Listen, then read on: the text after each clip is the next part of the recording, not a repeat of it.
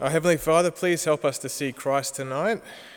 Please explain your word to us into our hearts by your Spirit and into our lives by your Spirit. Help us to know exactly how you would speak to us and change us tonight, and help us to go out with our hearts set on your glory and your kingdom.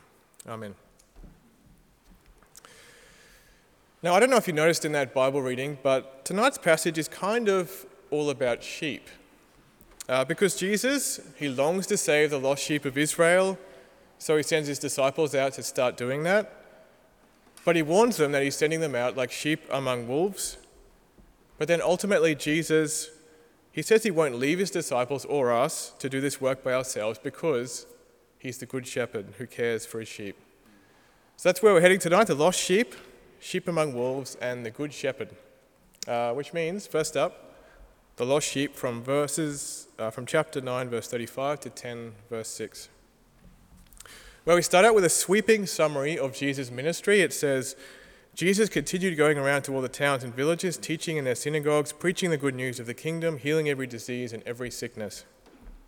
So teaching, preaching, healing, it's kind of like a montage of everything Jesus has been doing up until this point. But then we go from these busy words, teaching, preaching, healing, these very active words, to stopping on a close-up of Jesus' face.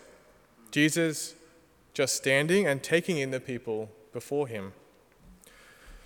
We stop and we get a glimpse of Jesus' heart, where it says, when he saw the crowds, he felt compassion for them because they were distressed and dejected like sheep without a shepherd.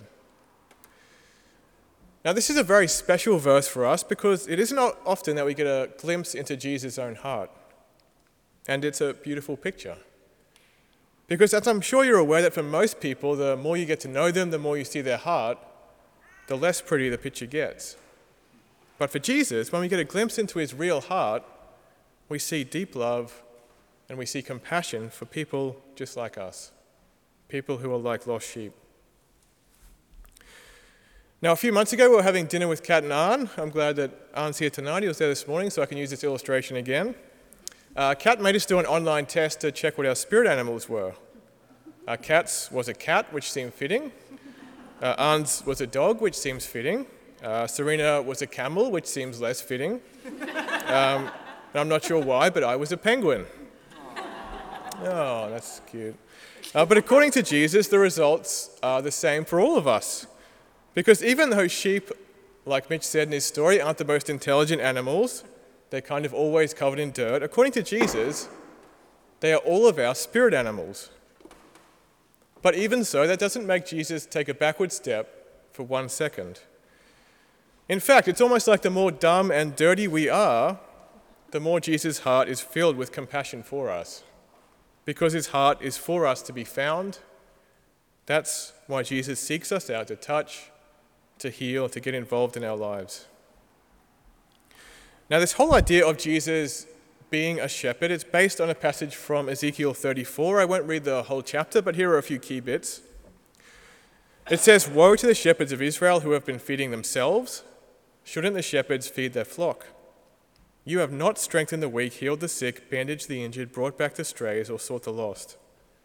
This is what the Lord God says, see, I myself will search for my flock and look for them. I will rescue them from all the places where they have been scattered on a day of clouds and total darkness. I will seek the lost, bring back the strays, bandage the injured, and strengthen the weak." So when we read Matthew 9, I think we're meant to have this passage in the back of our minds, where God says, the shepherds of Israel, they aren't doing their jobs, they aren't looking after the lost sheep. So God himself says, I will come, I'm going to bring back the strays, bandage the injured, and strengthen the weak. It's a beautiful image. And this is exactly what Jesus was doing. Jesus was God seeking out the lost sheep. Because sheep need a shepherd. When sheep get lost, they don't have the capacity within themselves to find their way again. They just sit and wait for wolves to devour them, which is why Jesus is the ultimate pastor. He doesn't want anyone to be distressed or dejected or lost, but he wants them to find their way back into the fold. And Jesus, he tells his disciples to pray for workers to help with this great need? He says, the harvest is abundant, but the workers are few. Therefore, pray to the Lord of the harvest to send out workers into this harvest. But then we get the fastest answer to prayer in history, because Jesus turns around and says, oh, by the way, you guys are the answer to this prayer. Again, like any good pastor, Jesus doesn't try to do everything by himself. He sees the need. He trains up people to do the work, and they do the work alongside him. Because if you hear that job description, it might actually seem a little bit familiar. It says, as you go, proclaim the kingdom of heaven has come near. Heal the sick, raise the dead, cleanse those with leprosy, drive out demons. So preaching, healing, driving out demons. The mission that Jesus gives his disciples is exactly the same as the stuff he's been doing for the past few months. Now, a couple of weekends ago, we were babysitting. We need a picture. There it is. We were babysitting our niece, Summer. Like many 4-year-olds, she doesn't necessarily love going to bed. So I started making a weak, warm, milky Milo to try to help that process along. And all I was doing was mixing Milo with warm milk, but Summer came up and said to me, can I help? And I said, Summer, it's okay. It's nothing too hard to do. Don't worry. But she got really upset and said, why can't I help? And I think it's like that here. Jesus doesn't need us. He actually could do this work by himself. Even though Jesus' disciples are like sheep and they've been found by their shepherd, just like us, they're still weak and wandering. They're still sheep themselves. And Jesus could have just said, yeah, it's okay, I can do it myself. But he didn't. He graciously allows us to help in this work, even though he could make a better Milo himself. But there are a bunch of very different sheep, including fishermen, a tax collector, and a zealot, 3 people who never would have hung out ordinarily. But here in, I guess, the first picture of the gathered church, we already see that Jesus gifts his followers to use their gifts, their different gifts, to bless one another and build up the church. But their motivation is the same for all of them. Freely you received, freely give. God's abundant, gracious goodness to them is their motivation, just like it is for us. Which has to ask us the question, what are we doing with what God's given us?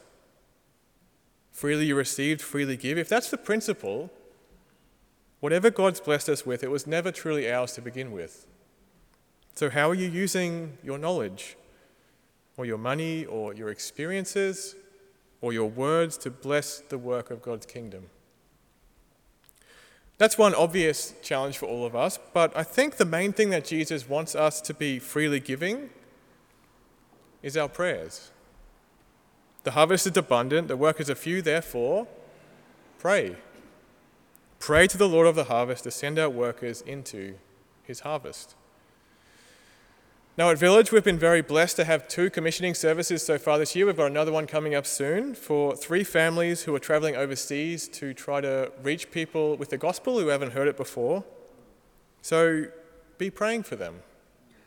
Now if you struggle with being consistent in prayer like I do, then put routines or reminders in place to help you with that. But be praying for the harvest, for strength, for fruit, for faith, for people to come to know Christ through the work of our brothers and sisters. But of course, we aren't just called to pray for overseas gospel workers. We have so many gospel partners in our church who are reaching people with the gospel around us and overseas.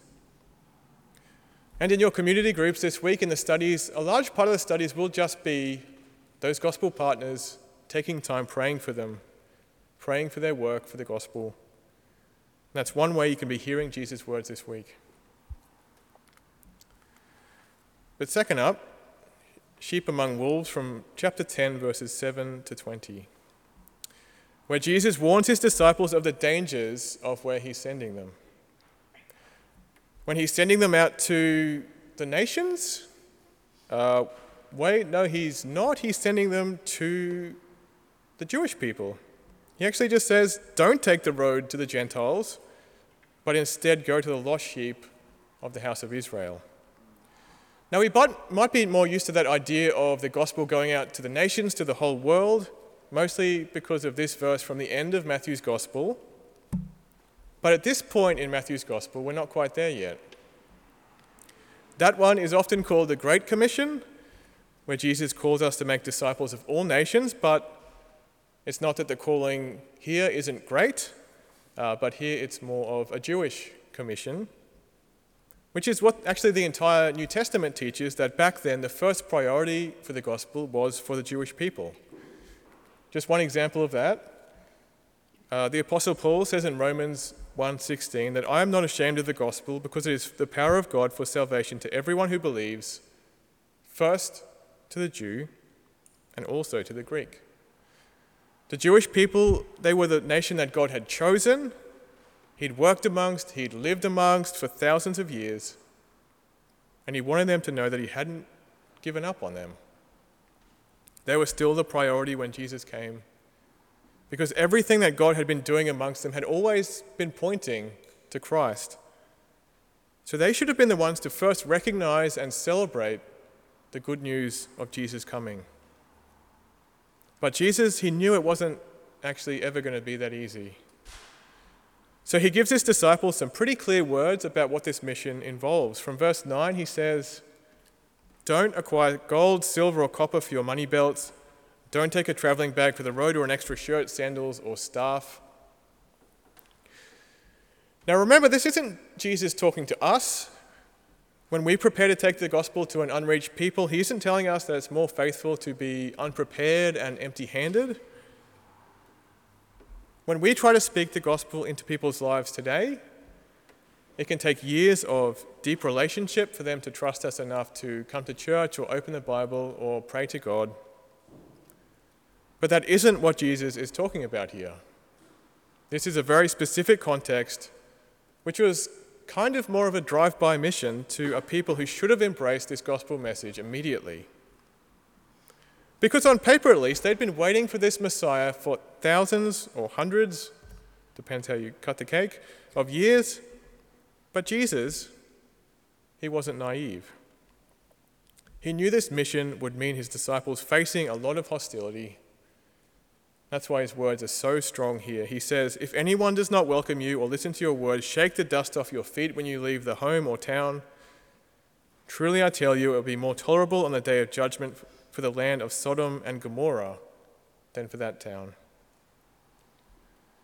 The Jewish people, they knew their Old Testaments back to front, so they should have recognized Jesus immediately.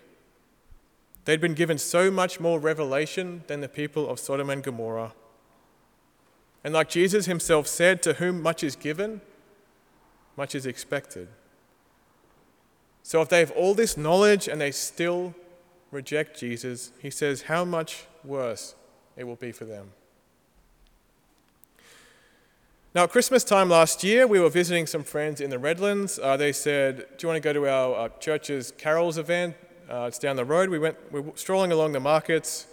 It was lovely, and I saw a woman sitting there holding a wombat. Now, I love wombats, so I asked Serena if she could get a photo of me holding the wombat. There it is.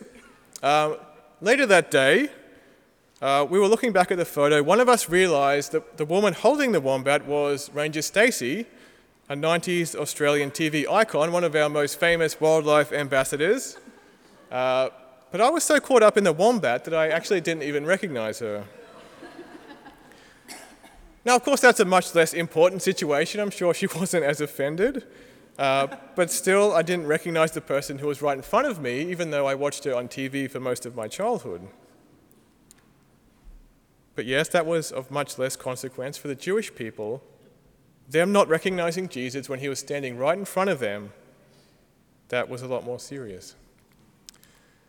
Just one image of that. Jesus says, "If anyone does not welcome you, shake the dust off your feet when you leave the house or town." That was a common practice at the time. When Jewish people returned from a foreign land, they would shake off the unclean foreign dust off their feet. But Jesus, he's saying, actually, the tables have turned. If they claim to be my people and they don't recognize me, then they're the outsiders. you'll be shaking their dust off your feet. Which unsurprisingly was never going to be received well by the Jewish people, especially their leaders. Which is why Jesus, he says to his disciples, "Look, I'm sending you out like sheep among wolves. Therefore be as shrewd as serpents and as innocent as doves." So 4 animals in 2 sentences, where Jesus is saying, I've just found you, I've just saved you, but now I'm going to send you out into danger again. But this time you aren't lost anymore, you aren't blind anymore. You have to be like a genetically modified sheep-serpent-dove hybrid.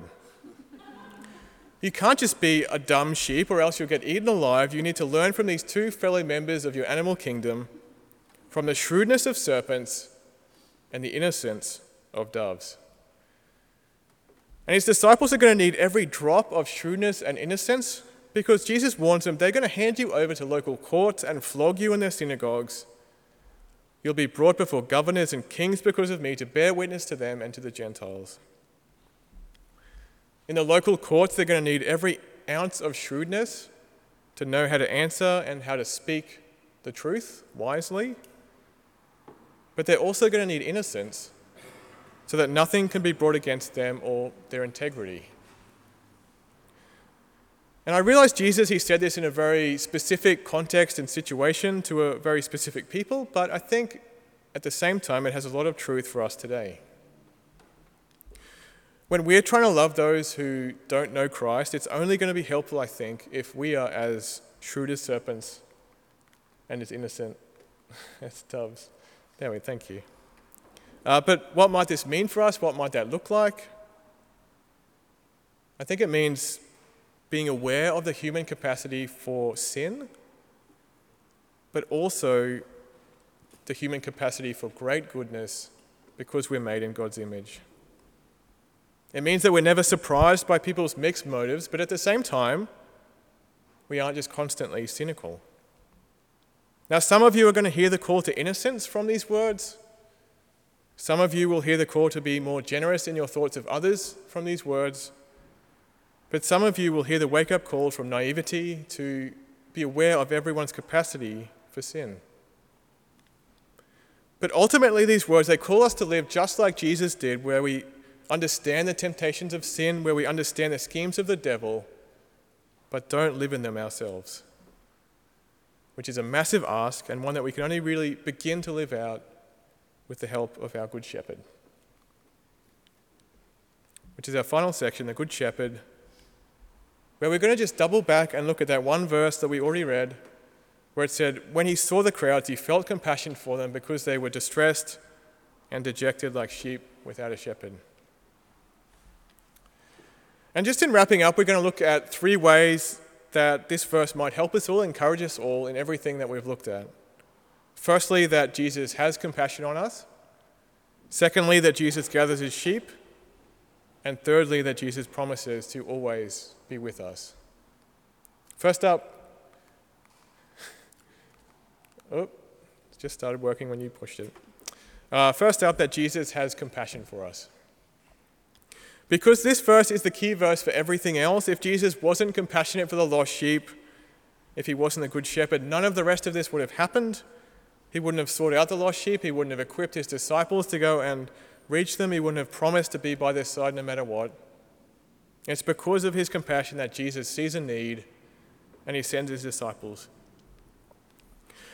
And this compassion of Jesus, I think it can almost be too familiar to us, that the God of all the earth looks at us lost sheep, and he feels compassion. That shouldn't be something that we ever take for granted. The eternal, holy, everlasting God, he looks at us with a tender heart. That's something that we should never forget, and we should never stop being amazed by.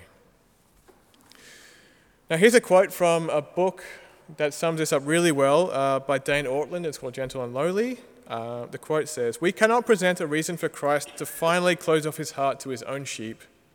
No such reason exists. Every human friend has a limit. If we offend enough, if a relationship gets damaged enough, if we betray enough times, we are cast out. The walls go up.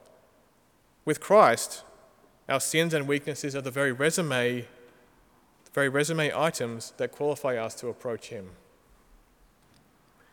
That's the heart of Jesus.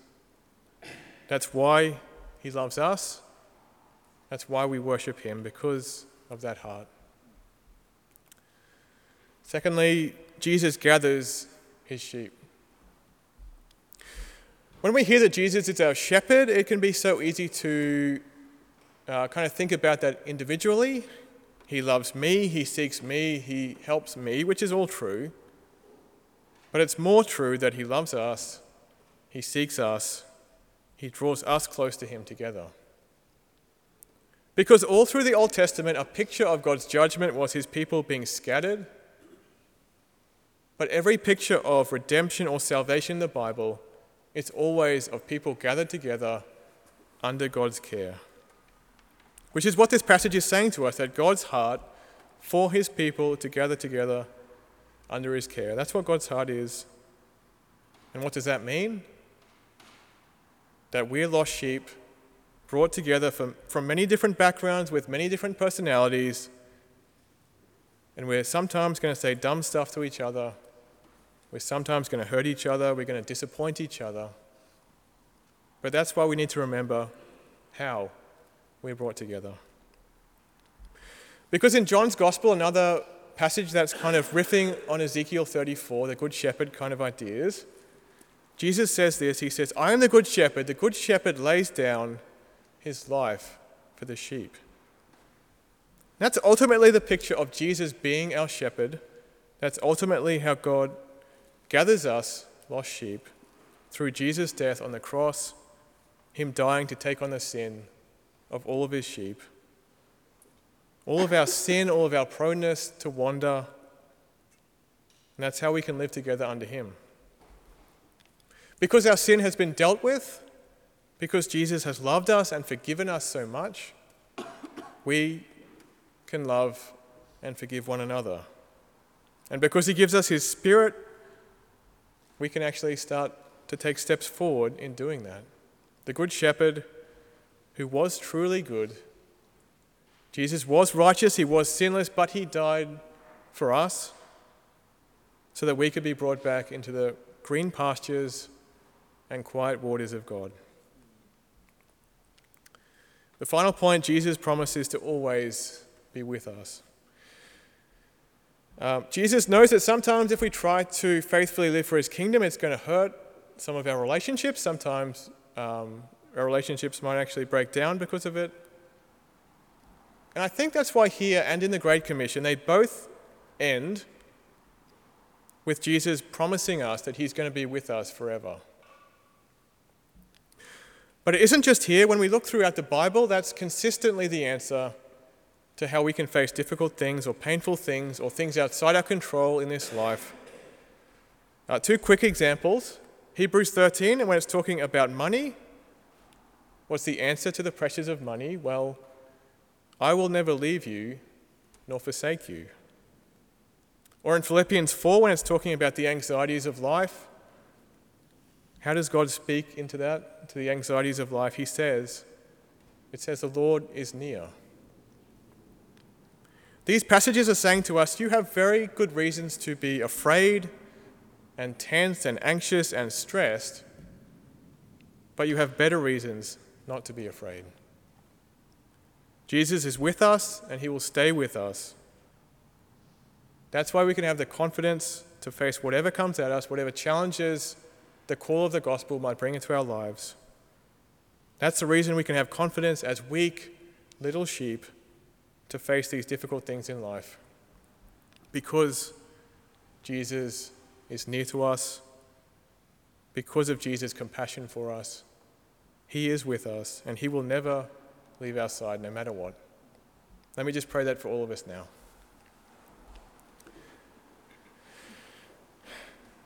Heavenly Father, you are the Good Shepherd, and you have shepherded us all of our lives.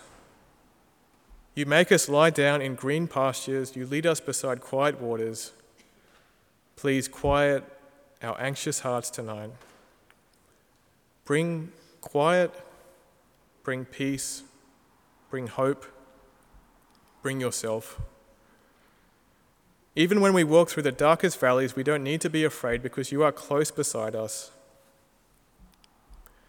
We ask that you would shine your light out from us, even from us weak and broken people, and help our hearts and our prayers to move towards the things that you care about. Pardon me. And we thank you because of Jesus and his cross, that we can know that your goodness and love will pursue us all the days of our lives, and we will live with you forever. Amen.